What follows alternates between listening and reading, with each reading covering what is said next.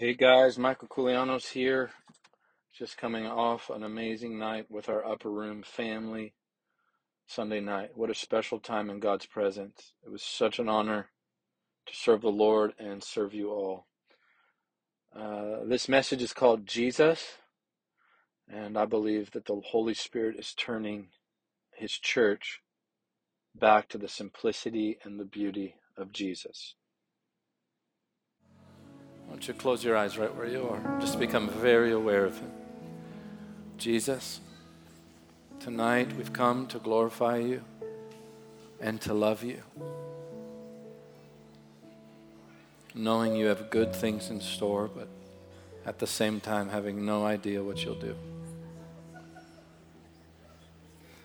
So Holy Spirit, carry us tonight and magnify Jesus and touch me and touch Michael and touch the leadership and touch this house and touch the nations watching. Don't leave us the same. Gosh, does anyone feel that? Don't leave us the same, Lord. Don't do it. And help us give you what you want tonight. Touch us deeply. Like those unending markings, those deep touches that carry us for decades. And so, Lord Jesus, I pray that you'd feel more real to everyone in this room than the person next to them, than the shirt on our back. And I pray that such an insatiable love for Jesus would be imparted here tonight, that we just don't ever recover because we don't want to. We don't want to recover. We don't want to be normal. We don't want to check the box. We want you to possess us and even change our countenance and make us like you. Make us like you.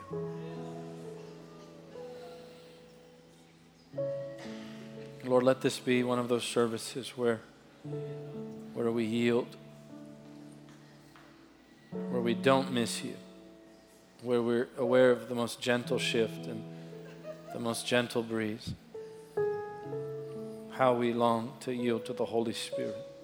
And so you're our teacher. Lead us tonight. Lead us tonight. And trust us with your manifest presence. In Jesus' name. Amen. You believe that? Is that your heart cry? Now would you seal that with praise, with just a sacrificial praise? Seal that prayer.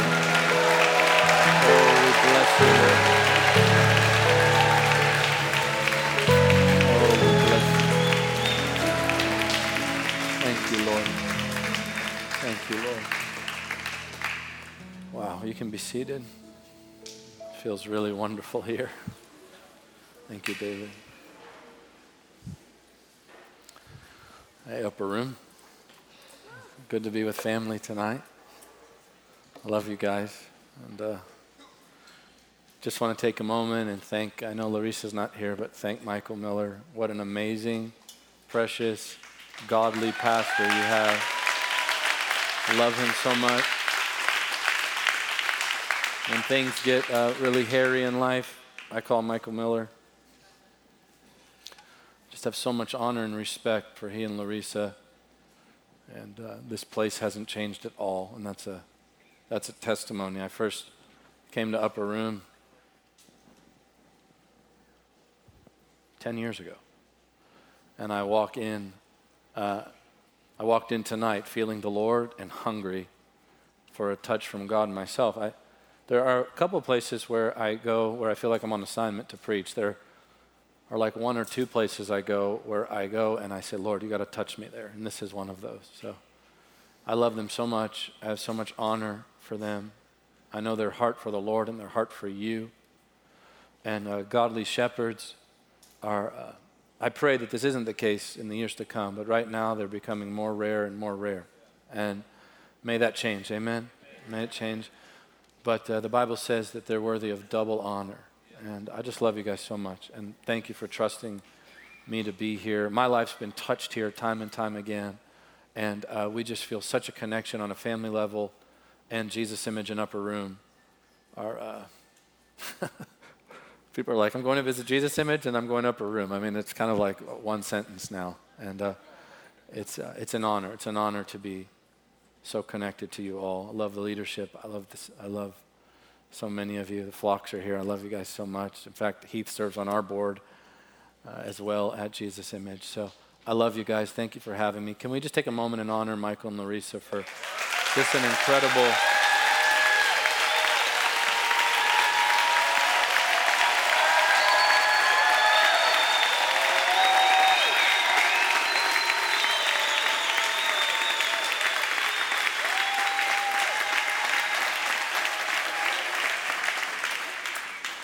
Yeah. I've also got, that's my brother-in-law David's here. He was just playing keys. He's married to my wife's youngest sister. The Teskis are here. Pastor Paul and Rivers, would you stand? Pastor Paul and Rivers are mighty servants of God. They serve on my board. And good to see so many of y'all. Joel, good to see you're behaving, finally.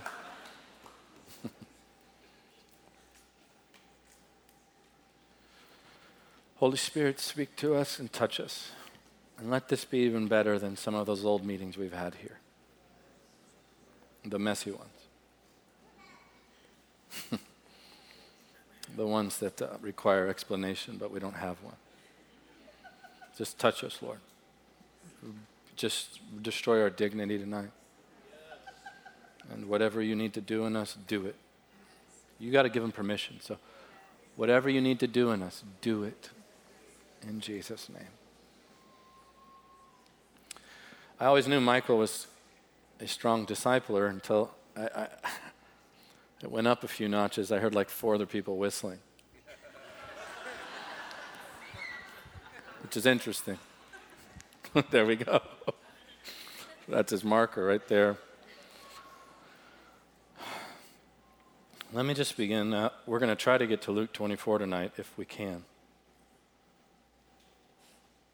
But let me begin by saying a few things. One is we only get one shot at this thing called being like Jesus. We get one opportunity. And the measure of glory, the measure of presence that God entrusts us with in this lifetime is going to determine so much of our eternity. And what I would like to blow up tonight is that seeking Jesus and living a holy life is not religious legalism. It's the Christian life.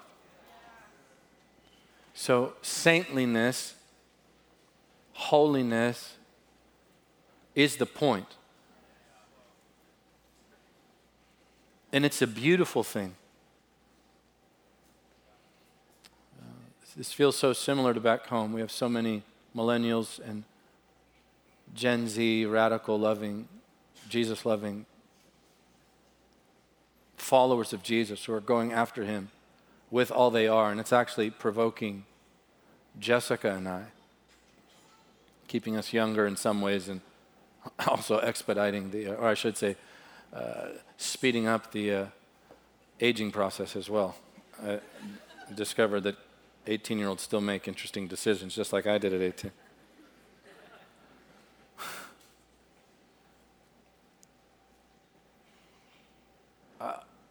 I look back at my life and I've had the opportunity of being around people who met God, like really met him. People who had bona fide experiences with the Lord, who really carried his power and presence, and they're still there, but they're dying off. And I believe the Lord has a company of people that are emerging, but there are absolutely no shortcuts to the glory of Jesus. Now, his power can come on you in a moment. But becoming like Jesus is a slow drip. Becoming like him. You say, well, I am like him. I get that. I get the positional reality of it. But to not step into the experience is to waste the position and not value it. So claiming positional reality to justify lukewarmness is a slap in the Lord's face. It's to waste his blood. It's to waste the amazing sacrifice of the Lord Jesus. And if we realized that we can have as much of Jesus as we long for, 24 hours a day, it would literally keep us up at night, because it's kept me up at night.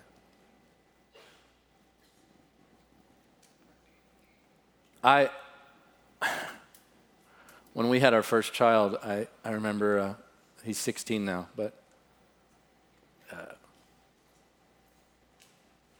I discovered when he was born, actually when he came out, I asked my mom, I go, as he's coming out, I go, Ma, are they a lot of work? And she laughed, she goes, you'll see, they're a lot of work. And then like 3 months in, I discovered I could no longer go where I wanted to go, when I wanted to go, stay up when I wanted to stay up, get up when I wanted to get up, do what I wanted to do. And one night I just got in the car and drove. I was living in Southern California. I just drove and started screaming at the top of my lungs to vent with nobody in the car with me. And so finally, about 6 months in, he started sleeping until 6 a.m., which felt like sleeping in at the time. And when he started sleeping until 6, the Lord started waking me up at 3. And I remember asking the Lord, it's 3. And, I love it when I think we're informing him. It's hilarious. Sometimes when we're preaching, we think the Lord's learning. I've heard the Lord say to me, stop preaching, I want to do something in the room. And I go, but I'm doing good. And then he whispered in my heart, I'm not learning anything. What I want to do is come in and storm the room. Could you get out of the way for just a moment? And so when I told him it was early, he said, I know, but I've been waiting for you all night. And there's this side of Jesus that I want this generation to discover. This soft, lowly side. This broken, humble side.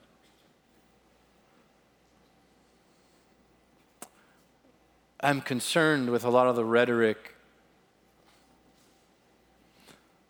that's right in principle, but wrong in heart and wrong in tone. And it's you will do what we do, and you will live like we live, because we are going to overpower you with our volume and crush you if you disagree with us.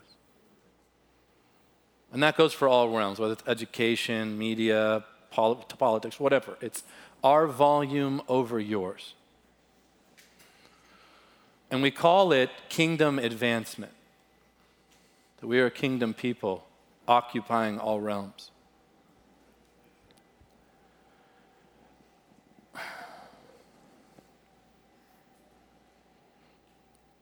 The question is, how did the king occupy? What is God really like?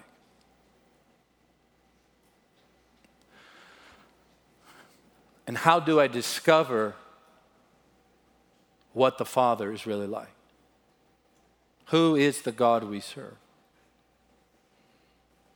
There is certainly a reformation going on in the church right now. And the Holy Spirit is bringing the church back to Jesus.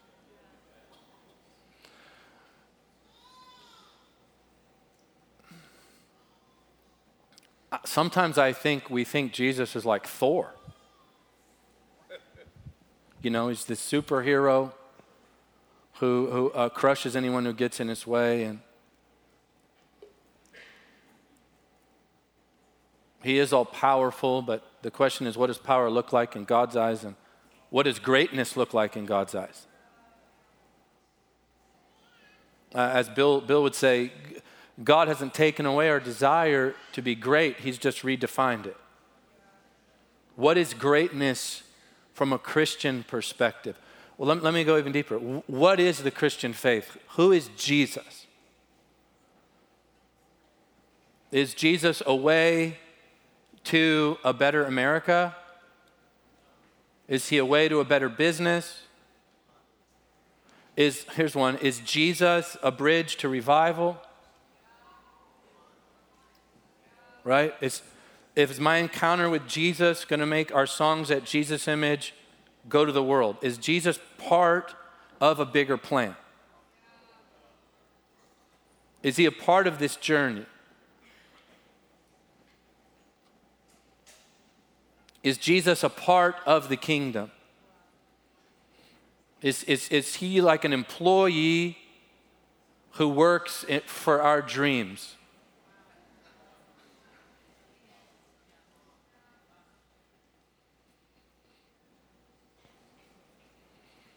I've watched people seek Jesus to have revival, not understanding that Jesus himself is revival and a million times more.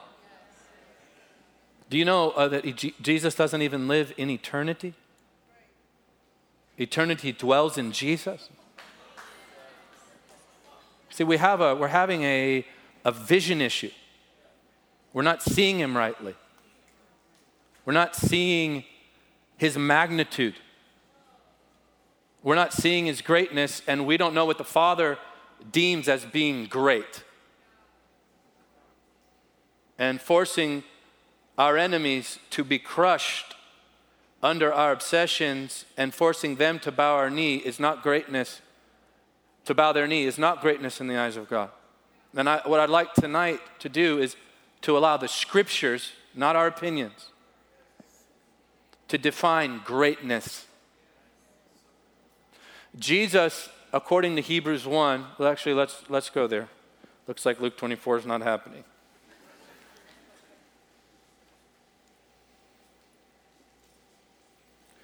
Your vision of Jesus will determine your life.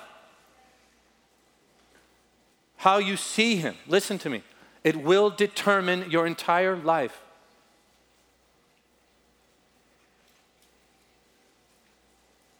How you view him, who he is to you, will literally structure your entire being. And so Hebrews 1 says this in verse 1, long ago, I have the ESV version. Long ago, at many times and in many ways, God spoke to our fathers by the prophets. Speaking of the Old Testament prophets. But in these last days, say, I'm living in the last days. In these last days, he has spoken to us by his Son. So the Father has this message. It's called Son. And the Father has a language that he speaks. It's called Son. We speak English. The Father speaks Son. And Jesus speaks Spirit. He said, my words are Spirit and they are life. And what this verse is saying, and I'm going to keep reading here in a moment, but this verse is saying that Jesus is the Father's sermon. He is the Father speaking. He's the only subject the Father wants to discuss, his one and only begotten Son. And what I'd like to submit tonight to you, as meekly as I know, but as clearly as I know, is that if we can talk about everything but Jesus, we are talking about nothing. We can tackle every kingdom issue, but if we don't know his heart, we have failed.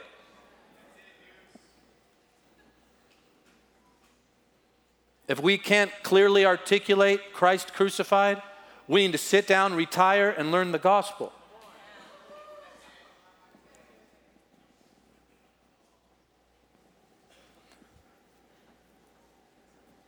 These last days he's spoken to us by his Son, whom he appointed heir of all things, through whom also he created the world. So he is both heir and creator, Jesus is.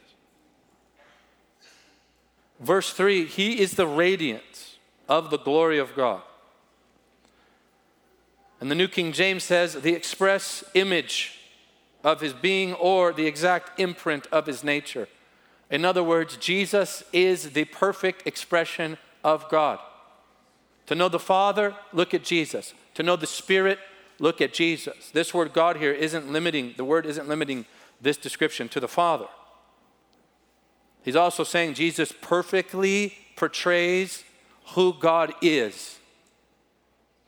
Jesus was fully led by the Spirit, fully yielded by the Spirit, and that's why Jesus said to his disciples, speaking of the coming of the Spirit, he says, you know him for he's with you.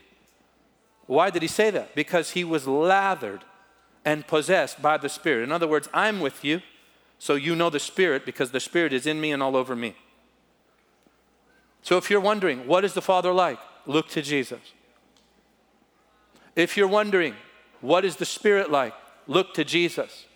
He's the exact imprint, the perfect expression of God. Listen to me. If somebody says, what is the Lord like? You instantly point them to Jesus. He is like this. He is the Lord. When we say that we must confess that Jesus is Lord, that is not a mere way of just getting to heaven. It is the declaration that Jesus himself is Jehovah. He's the Lord. It doesn't mean he's my leader, my supreme leader. It does mean that, but that's not exactly what that means. It's even higher than that. He is Jehovah.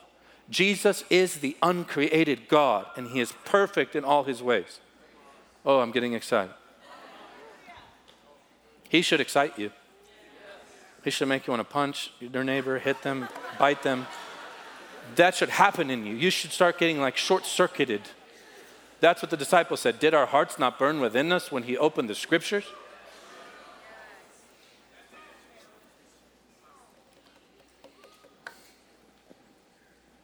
He is the radiance of God's glory and the exact imprint of his nature. And he upholds the universe by the word of his power. He didn't only create the universe, he keeps it. So that if the earth moves a mile further from the sun, we freeze.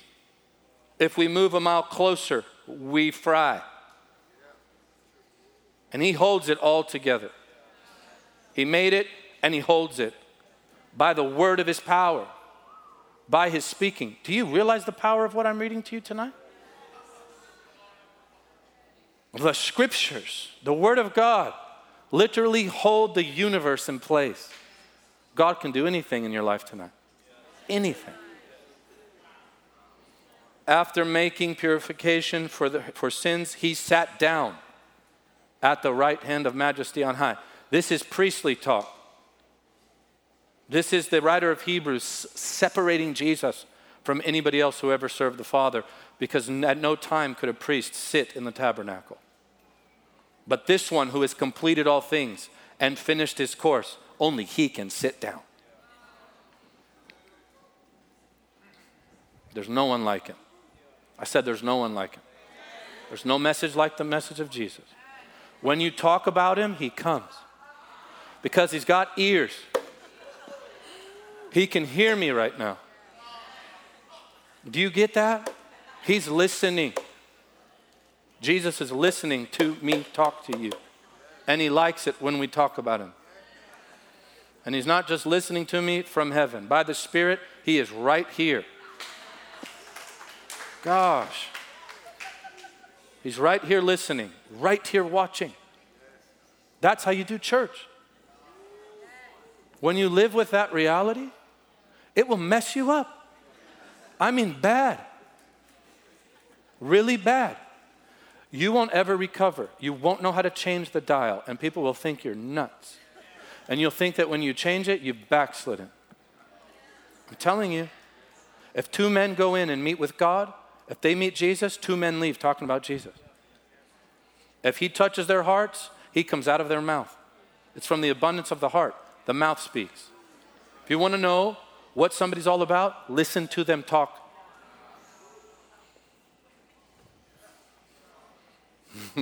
And that will annoy people until he touches them.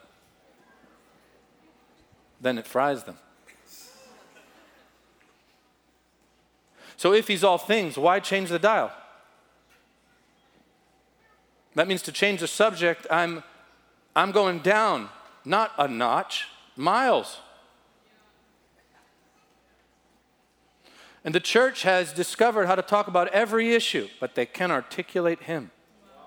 That's a great failure. Let me say very clearly, you should vote according to the scriptures.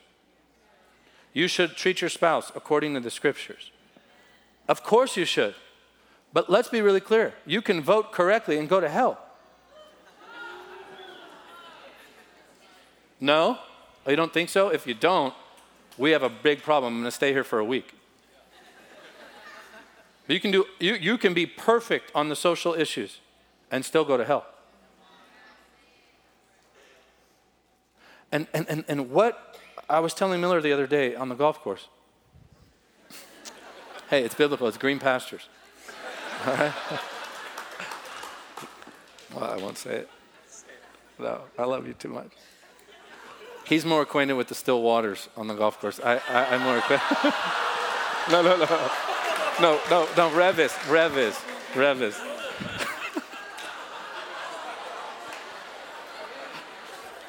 I should have pointed at Rev. You actually hit it beautifully. Rev is. We were talking about this. And I don't know how to have the one thing without having one passion. I don't know how to do that. I don't know how to possess the one thing, him, and have 6 desires when I'm with him. I don't know how to do church that way. I don't know how to be about 12 things and have the one thing.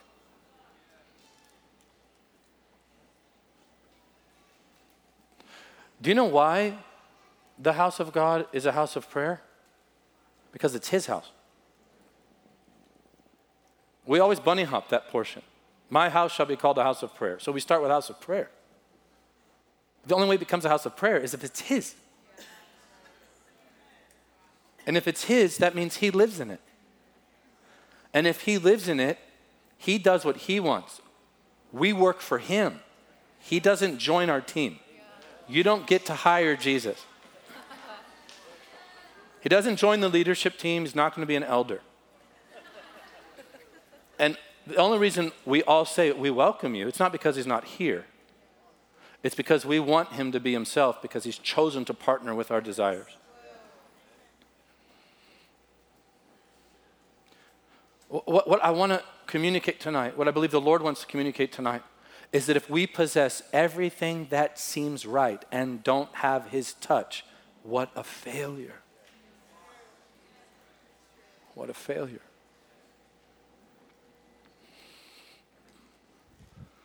So the New King James says it like this. He is the very, in Hebrews 1, he is the very brightness of his glory.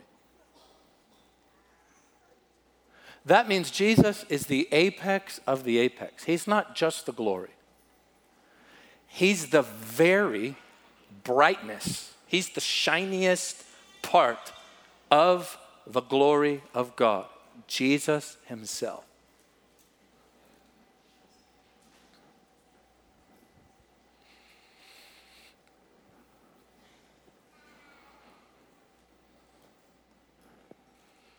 We have to see him rightly. That's an eternal journey.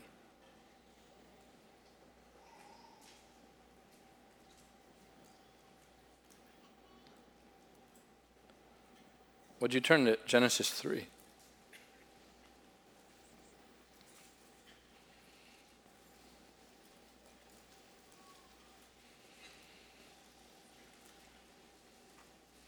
You don't mind if I read a lot of scripture in church, huh? Am I allowed? I enjoy breaking rules. I don't know how that became a rule. Not too many verses in the house of God, but somehow it did. Let's slay that Goliath tonight. Just mark Genesis 3:1. About a month ago, or maybe, a month ago, we held our first pastors' conference in Orlando, and a good number of the team came from Upper Room. Good to see you, Slover. And the last night, I took the platform, and I felt the Lord, this gentle touch, say, tell the people to sing in the Spirit.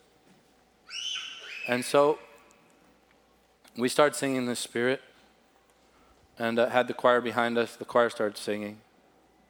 And about 45 seconds in, I felt the Lord come really close. Then like 2 minutes in, he came in a way that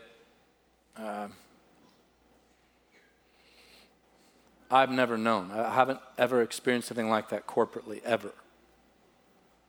I grew up in crusades, charged, glorious crusades. My father-in-law is Benny Hinn, and I've seen miracle after miracle and been in glorious worship since I was a 12-year-old boy. We've hosted some amazing moments in worship.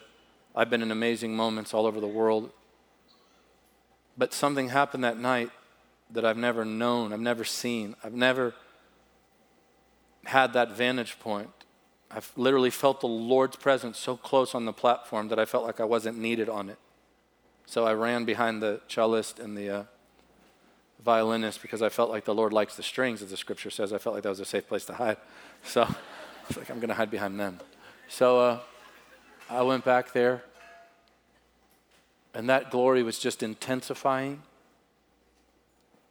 And then all of a sudden, I don't know how to explain it. Miller was there, Pastor Paul was there. I think J. Lou was there, Slover. Every hand, it seemed, with like 2,000 people. Every heart, every face went up, and they started exploding in the most authentic Holy Spirit reaction of praise I have ever witnessed, and sustained it for 20 straight minutes, and went up an octave after an octave after an octave until our skin felt like it was going to melt off. I looked back behind me. Our musicians were done. The choir members were screaming for their lives in the most beautiful way. Our keyboardist was sobbing. The girl, Courtney, playing cello, was screaming at the top of her lungs, sobbing. We're all done. Miller had left the room, I think, to go to the restroom prior. Is that right? And then he comes back in. I might be getting the story wrong. Comes back in and hits the ground. The girl who directs for us, she got touched by the Lord and couldn't look at the screen because she was out. All she could do is speak in tongues. So she's trying to direct camera shots from the TV room without seeing the monitor. And so she's speaking in tongues, going, go to 7, go to 8, back to 2. So she's in a full-blown encounter with the Lord. After the meeting, Jessie, my wife, she watched the footage. She goes, how did we do that? Those camera shots were insane. And she goes, so Jess asked her. She said, her name's Marina. She said, Marina, how'd you do that? She goes, I was in an encounter with the Lord. I wasn't even looking at the monitor. I've never seen like the Lord fall in different rooms, buildings, throughout the premises and possess a people in a second like that. It was as if the Holy Spirit knew Jesus was about to walk in the room, and he was ensuring that the King of Glory would get the praise he's due. Like he wasn't going to, like in a way, leave it to us because he knows his value. And that night marked me. I'm not the same. I haven't recovered. And the only way I can explain it is that I feel like he's looking at me constantly. Like the Lord himself is like, I'm watching you. Not in a mean way, but I feel his presence. I feel his attention. And I feel like he's watching what I do and why I do it.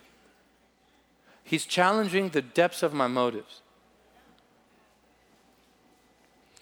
I feel like he can hear me because he can. And Miller and I were talking about this on the golf course. I said, Miller, I haven't recovered. I'm just aware that the Lord is there watching me. And I always dreamed about that. I wanted Jesus to be more real to me than anything or anyone. And I have a long way to go. But I want to invite you in tonight. I want to invite you in. There is no other reason to live. The devil is after houses of worship. I'm not just saying incorporated churches. I mean houses like this. He's after them. He's after that bridal company. He's after pure worship. He wants to mix it up and pollute it. One of the things I love about Upper Room is that their worship team actually sits and listens to the word. But that's not the case in a lot of places. It is impossible to lead people in worship into God's glory and not have the scriptures dwell richly within you. You cannot do it. The scriptures reveal his beauty, and worship is a response to his worth and beauty. The two go hand in hand. I'll never forget, in the early days of Jesus Image, the Lord whispered to my heart, if the devil knows you'll never become a Judas, he will settle for a Martha. He'll make the trade. He'll broker the deal. Do you realize what Marys do? Are you listening by the Spirit tonight? Do you realize what Marys do to the heart of God? Do you realize what they reveal in a house? What Mary means, what that type of worship means to the heart of Jesus himself?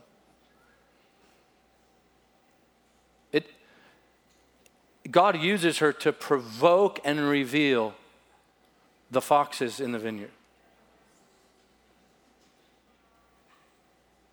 If this is flying above, just grab watch it on YouTube or whatever, and take it in your prayer closet, and the Lord will give it to you. But God only accepts what God himself does.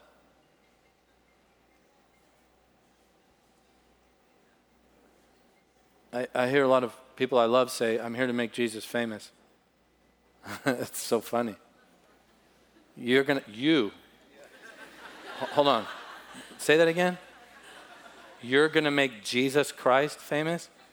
Have you not heard of BC and AD? That means you're famous. How about Christmas and Easter? How are you going to make him famous? You're going to post about him? It's so funny. Do you think that's really what the Lord's after? You making him famous? No, he wants to marry you. That's what he's after. I wonder what it's like in the throne room when he hears somebody go, I'm going to make him famous. He has 10,000s upon 10,000s surrounding him. He's famous. Hark the Herald. That's famous. O Holy Night, famous. How great thou art. It's all about Jesus. What he really wants is us. Is this tracking? Us. He wants a head-on collision between the real you and the real him. Face to face, eye to eye, breath to breath. Kiss me with the kisses of your mouth. For your love is better than wine. This is what the Jesus people are like. I'm all about us raising our voice and speaking up on issues. But if you're going to do that, you better wash feet. If you want to be like him.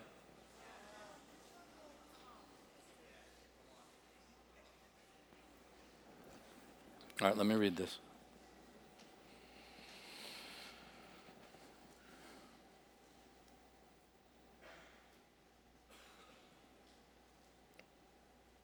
We all know what happened with Adam and Eve, right? We're good on there? Okay, good, because that way we don't have to read the first 7 verses.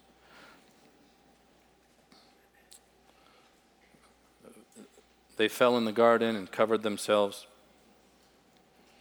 We'll read about it here. It was the birth of fruit of the loom.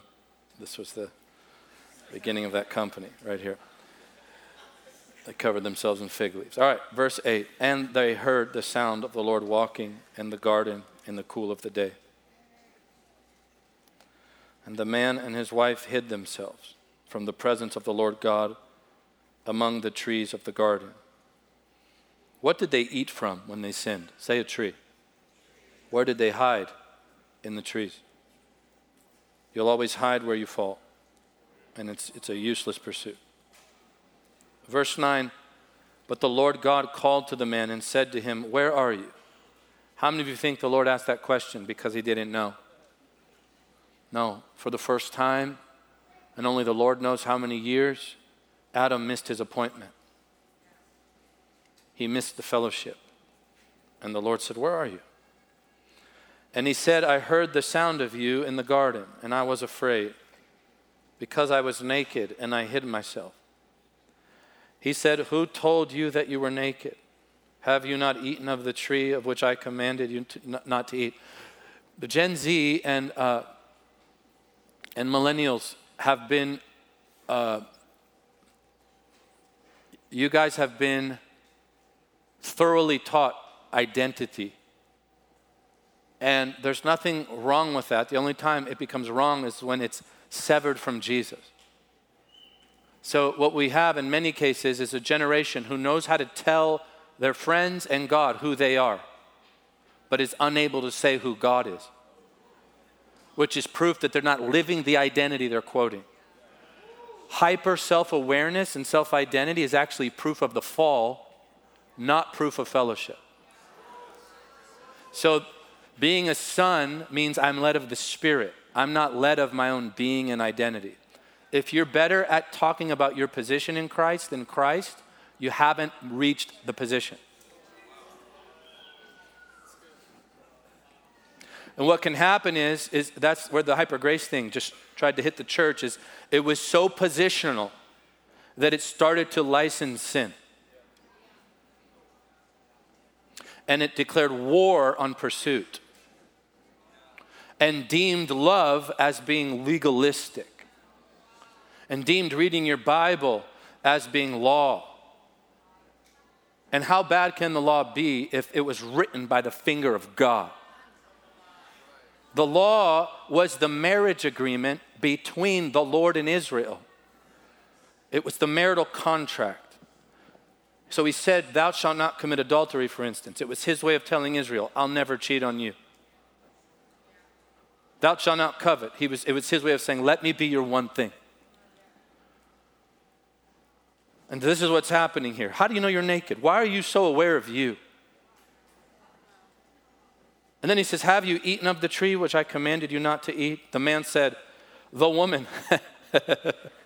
Not much has changed. My wife did it.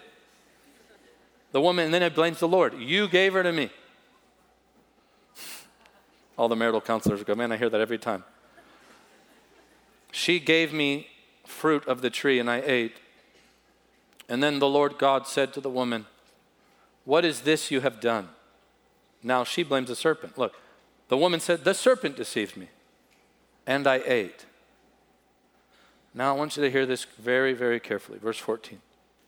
The Lord God said to the serpent, because you have done this, cursed are you above all livestock and above all beasts of the field.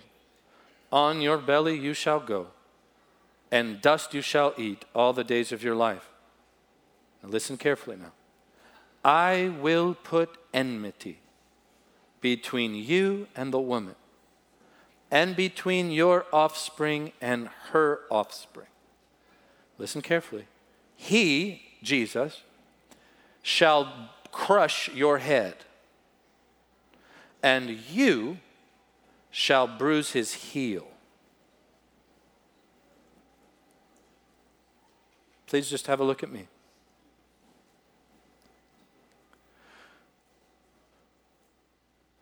Here God introduces his method of destroying evil through his son's bruising.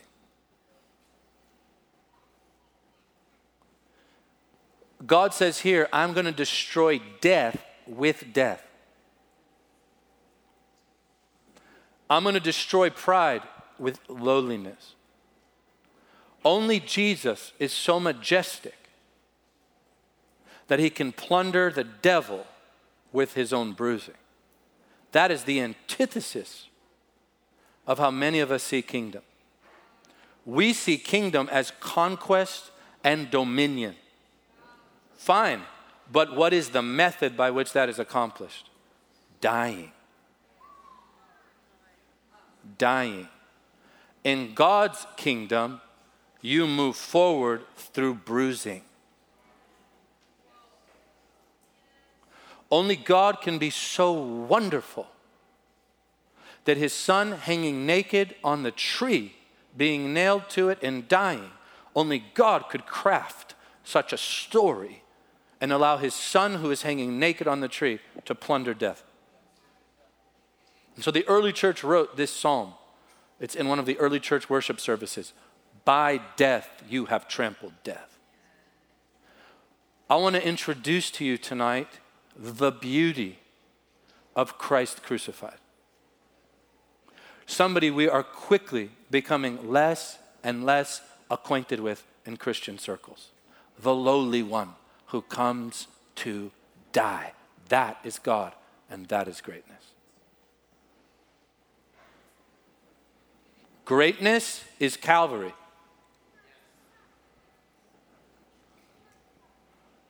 Greatness is the cross. You say, no, it's the resurrection. Of course it is, but when Jesus is raised, he keeps his wounds. The scars of Jesus, the holes are still there.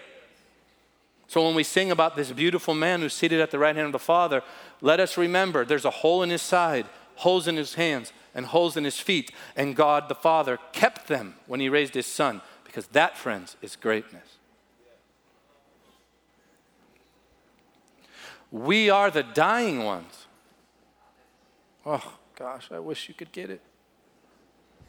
I know some of you are, but I want you all to get it. See, you don't want to hear this because you want to jump around on platforms with lights, which is all right, but eventually you got to get to the faith. Eventually, if you want to write beautifully, if you want songs that move heaven, write the songs that the Father is obsessed with. The cross is the story. This is the first gospel, Genesis 3. That's the name of it. Proto, first, where we get proto, evangelion. That's what it's called. Evangelist. The first declaration of the gospel. Genesis 3. And notice the first one to preach the gospel is the Lord. And this is where he starts. Somebody's coming to destroy you, devil, by dying. Christ crucified is the starting point of the faith. Are you tracking? So here's a loving question. How much do we know of the cross? How much do we know of the passion? How much do we know of the Lamb of God who was slain before the foundations of the earth? How much do we actually know about the shedding of blood? How much do we know about his burial? Do we even know what that means to us? Because when it comes time for you to pass, and this is coming to everybody, unless the Lord returns first, all of us are going there. So you might be listening to me going, I want some life application. Why are you talking to me about these basics? You're not going to care about life application when you're about to breathe your last. You're going to care about the security of your soul. And the most life application, the greatest life application you could ever hear is that Jesus died, was buried, and raised again. Because when you breathe your last in that moment, you realize that his resurrection is your resurrection. We're the saints who laugh at death. We laugh at death. Death is but a doorway. Death is our birthing. We smile in that moment. The Bible says, blessed are the death of the saints. You say, why are you talking about this? Because if you write this check, you won't be afraid of anything. You'll feel persecution because it's meant to be felt. We need it. It's like a sand piece. It's like sandpaper that gets Michael off. It takes that callousness, that pompousness in me that needs to be recognized, that needs to be endorsed, that needs to be overly affirmed. And that persecution whittles me away. He softens my heart so that I'm more like him. Do you follow me? So that when I pray for the sick, it's not a notch on my cap. I can actually bleed inside and weep and feel it and still get the breakthrough like Jesus. That's what I'm after. We need that stuff. A lot of the stuff we rebuke is what we need. Well, you can't rebuke the cross. You cannot rebuke the crucified life and stay on the road. You can't stay on the pathway.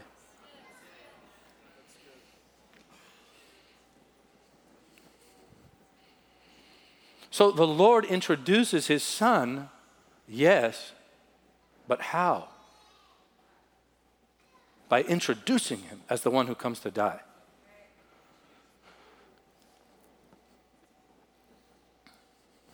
And so now this makes sense to us. Is this okay tonight? Is it all right?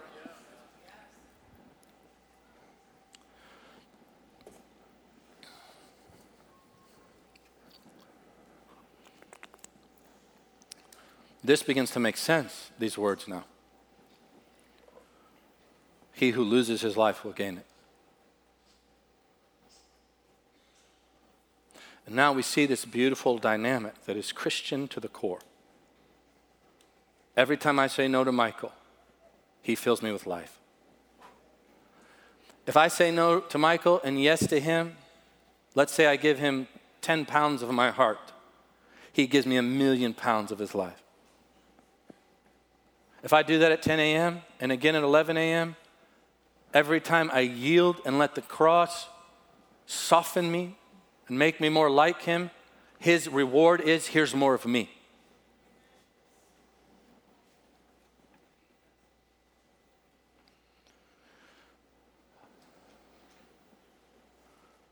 Jesus makes two statements about him being lifted up. He says, if I be lifted up, I'll draw all men to myself. That has nothing to do with worship. Well, it does. Everything is worship. But it has nothing to do with a worship song. He's talking about the cross. If I be lifted up on the tree, I will draw all men unto myself. It's an interesting perspective. Because in the natural, it makes no sense at all. Why am I going to follow the one who's nailed to a tree, naked, skinned alive? Why would that draw all men? But then he says this, when I am lifted up, you will know that I am. Let me say that again. He says, when I am lifted up, you will know that I am. Or I am that I am. He didn't say that when he walked on water. He didn't say, when I walk on water, you'll know that I am. When I multiply bread for you and fish, you'll know that I am. He didn't even say, when I heal the sick, you'll know that I am. But he said, when I die, you'll know I'm he. Friends, the cross of Jesus Christ is the greatest representation of God that there is. Yeah, see, that's a confirmation. Let me say it again in case you missed it. The cross of Jesus is the greatest representation of God. It's the greatest definition of God. He's the God who comes to lay his life down. That is as Christian as it gets. Of course he's healer. Of course he's deliverer. Of course he's provider. Of course he's friend.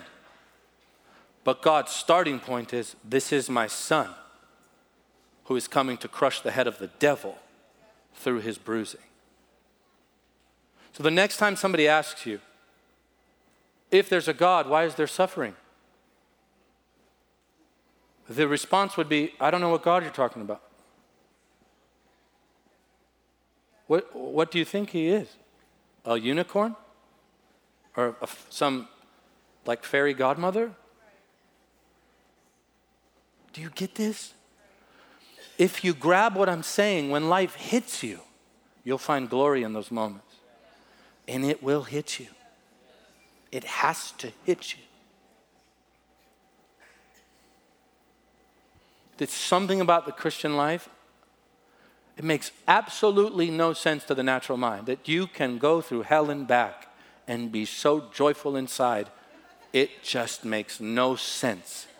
But it is joy unspeakable, full of glory, peace that surpasses all understanding.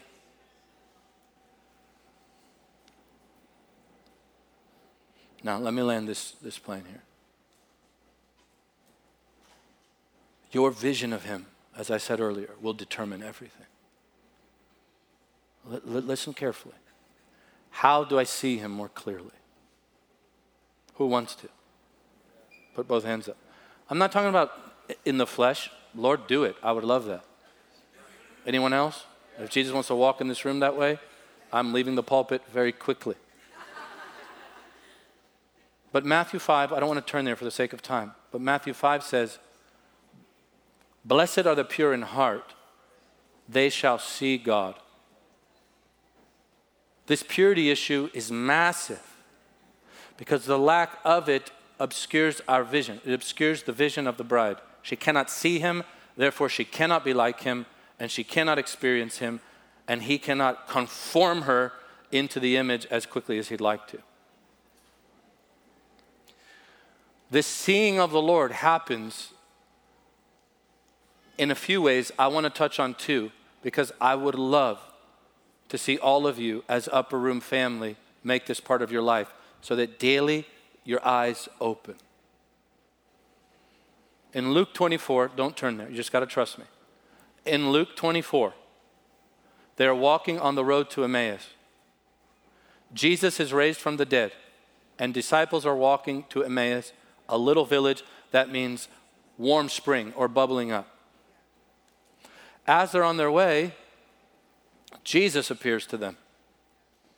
And I love this about him. He says, what are you guys doing? What are y'all talking about? And he knew what they were talking about, as I said earlier. And they said, haven't you heard about the things that are going on? And he said, what things? I wish I were there. What things? I love that about Jesus. He's so real. What things are you talking about? If he asks you a question, it's to show you that you know nothing. Not that he knows nothing. So they said, have you not heard that Jesus of Nazareth, a mighty prophet indeed and in work and power, that he was handed over to the Jews and died? They had an obscured vision. They didn't see him rightly. He was those things, but not only those things. He is God Almighty. They missed that part. And when you don't have the Holy Spirit inside of you, you can be dumber than you could ever imagine. And this is a perfect example. Without the Holy Spirit, humans disciples have the ability to ask Jesus if he has ever heard of Jesus. That's what they did right there. Jesus walks up to them and they go, have you not heard of Jesus of Nazareth? Have you heard what's going on? And he just goes with it to make them feel more dumb. And so the Bible says that he begins, listen carefully, to open the scriptures to them. Open the scriptures. If you want to know Jesus, open your Bible. Now, here, listen to me. There's a difference between opening your Bible and him opening the Word. He's still the only one who can open the book. He's still the seal breaker who opens the book and breaks the seal. You have to read your Bible with him. He's the only book opener. And so he takes the scriptures, and the Bible says, I feel the Lord right now. I feel the Lord right now. The Bible says he begins with Moses, the Psalms, and the prophets. That's what we call the Old Testament. And he points to the Old Testament text and says, should not the Christ to have suffered and then been glorified? Where does Jesus start? With his death. How does he start? Through the scriptures. Now remember, they don't know it's Jesus. That means they're blind. And the Bible says they did not know it was him because they had been blinded. In a sense, church is like that. The weak blinds us. Life blinds us. Stress blinds us. And our vision is clouded. We need to behold the Lord more clearly. We need to do it his way. Open your Bible, friends. Open your Bible and look for Jesus. Number 2, after he points to his death, burial, and resurrection in the Bible, he says, I'm going to go on now because it's getting dark. And the disciples constrain him, the Bible says. They say, don't go. So tonight, we've been here for 2.5 hours. And maybe in your natural mind, you want to go. But maybe 10 of you are saying, I want Jesus tonight, and I'm not going until he touches me. I'm not going. And that's what they did there. They said, no, don't go. It's almost dark. Sorry. Don't. I get excited. Don't go. It's almost dark. Come with us. Lodge with us. And that's what I pray almost daily at Jesus Image. Live with us. Live with us. Live with us. Live here. Live here. Come make your home here. Don't go. And so instantly Jesus goes, fine, I'll come with you. I wonder how we could experience him if we would just ask him, please don't go. I'm not okay with your going. Stay right here. I don't know if they want you out there. We want you here. Stay here. And so he goes and breaks bread with them. And when he blesses the bread and breaks it, their eyes open. And they say, that's Jesus. Okay, listen carefully. You go from being blind to beholding the Lord if you break this, if you let him open the scriptures and break the body and blood of Jesus. Communion, I'm giving you something that will change your life. Communion and the Word of God cause the blind to see.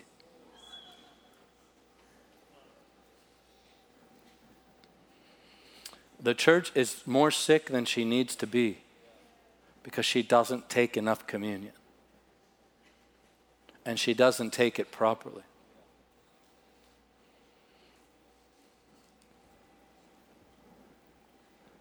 David, would you jump up there, buddy?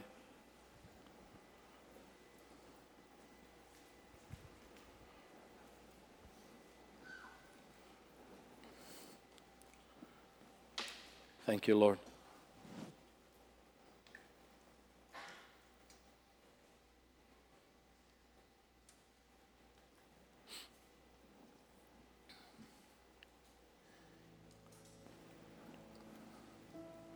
Super soft, yeah. Actually, David, not yet. Sorry, just not yet. Yeah, right there. Yeah.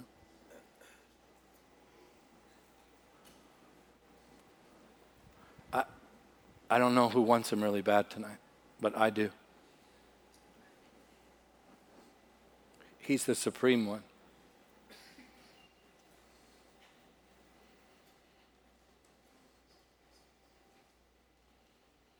I've been in this room and encountered him. It's on that second row right there where that girl in that red sweatshirt is.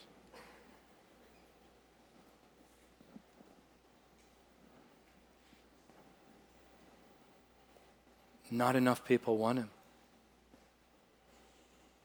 They're okay without him. They think they're okay, but they're not, but they think they are. And they're okay not being in fellowship. Are you okay not being in fellowship? I can't hear you. Are you okay? Who wants him? I mean, bad. Like, anybody really want the Lord? The Lord, I'm talking about the Lord. You young people, set the pace here. All y'all who were sitting up here earlier, don't ever get balanced. Don't let watchmen wound you. Don't let watchmen wound you.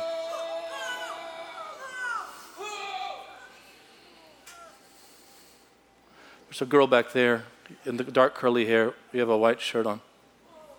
Yeah. Hey,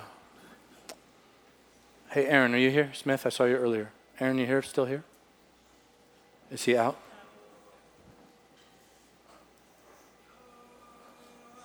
Slover, could you go help me? Just put your hand on her shoulder.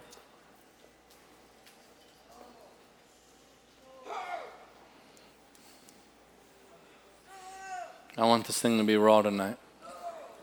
Yep, her. Would you just close your eyes?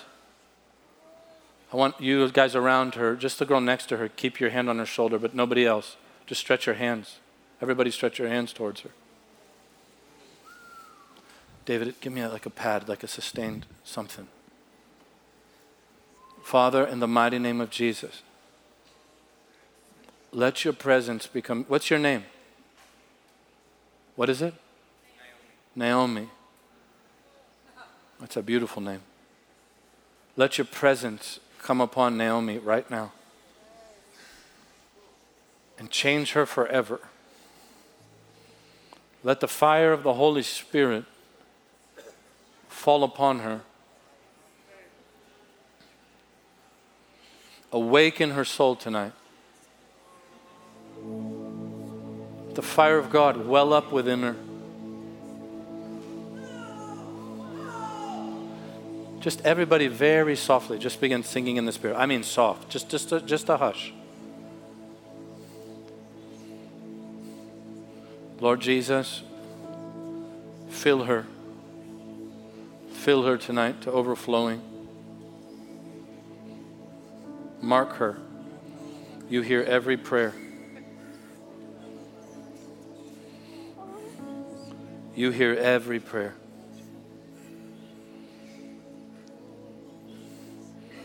Let the fire of heaven consume her tonight.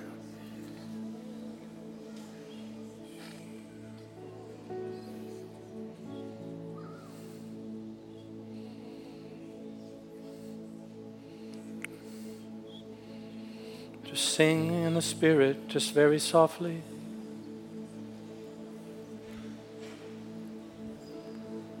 Just close your eyes and sing in the Spirit.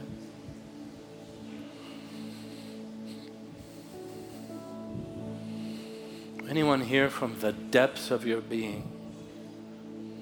Anyone here willing to say, don't go? Anybody here willing to constrain the Lord? Come with us. Lodge with us. Come and be with us. Lord, I know that's the cry of Upper Room. I'm going to cry it on their behalf. Come and be here. Be with us. Live here. Live here.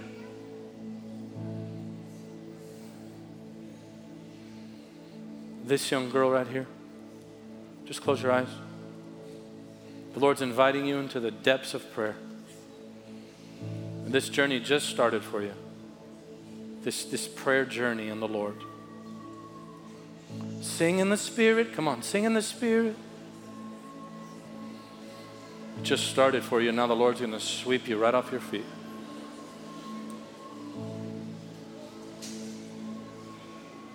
Father, anoint her tonight. Teach her to minister to you and move your heart. The blessed anointing of the Holy Spirit come. Clothe her. Clothe her.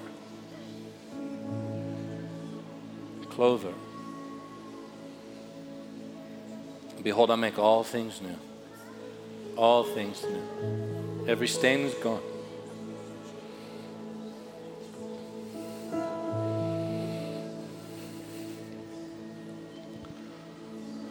Your heart has to grab him. It's romantic. When he comes like this, your heart goes, I'm grabbing the hem of your garment. I'm grabbing the hem. Better is one day in your courts, one day. just one day than 1,000 elsewhere.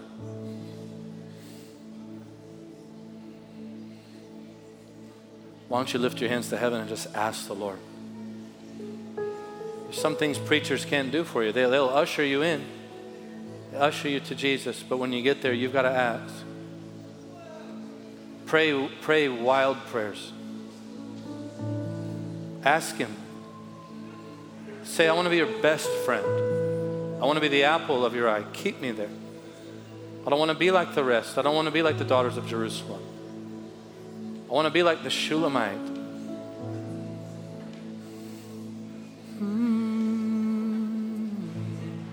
These girls here, lift your hands to the Lord. Just close your eyes. Father, in the mighty name of Jesus, let the blessed power of the Holy Spirit come up here, girls. Come up here. Come up here.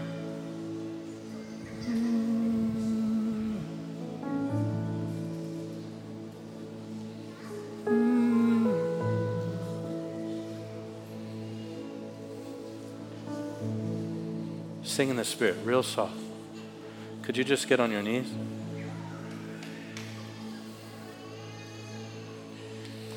Father, let your presence rest on them. Rest on them. See, when you sing in the Spirit, you're singing mysteries over this house. And there are places you can't go without those mysteries.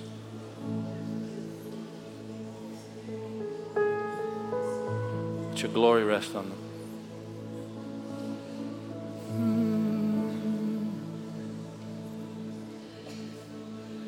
Just sing a little louder in the Spirit. Let your presence come and rest on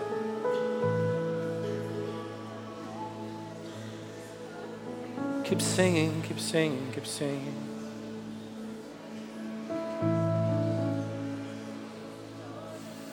Yeah.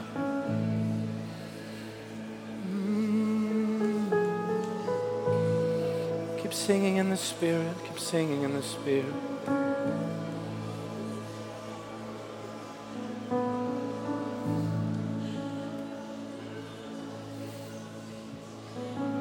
Keep singing in the Spirit. Sing in the Spirit. Sing in the Spirit. Holy, holy, holy, holy, holy. Come here, young man.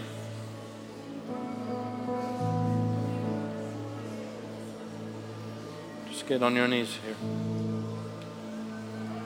Sing in the Spirit. Fill the house with worship.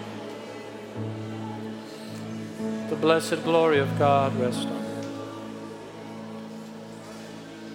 you. Did y'all come together? Come. Father, anoint him. It's your brother. Anoint them with the fire of the Holy Ghost and let them never be the same. Teach them the ways of the Spirit. Show them Jesus. Don't stop singing. Don't stop singing. Don't stop singing. Don't stop singing.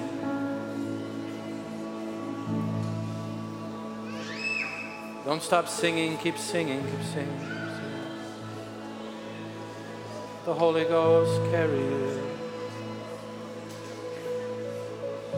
Fill them with the Spirit tonight. Y'all keep singing, y'all just don't stop. Be filled with the Holy Ghost. Be filled with the Holy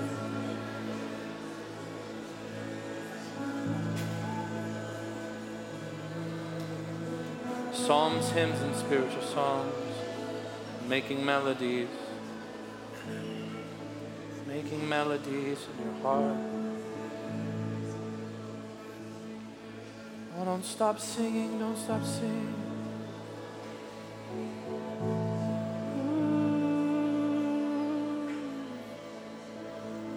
The Lord has something fresh for you, Joel.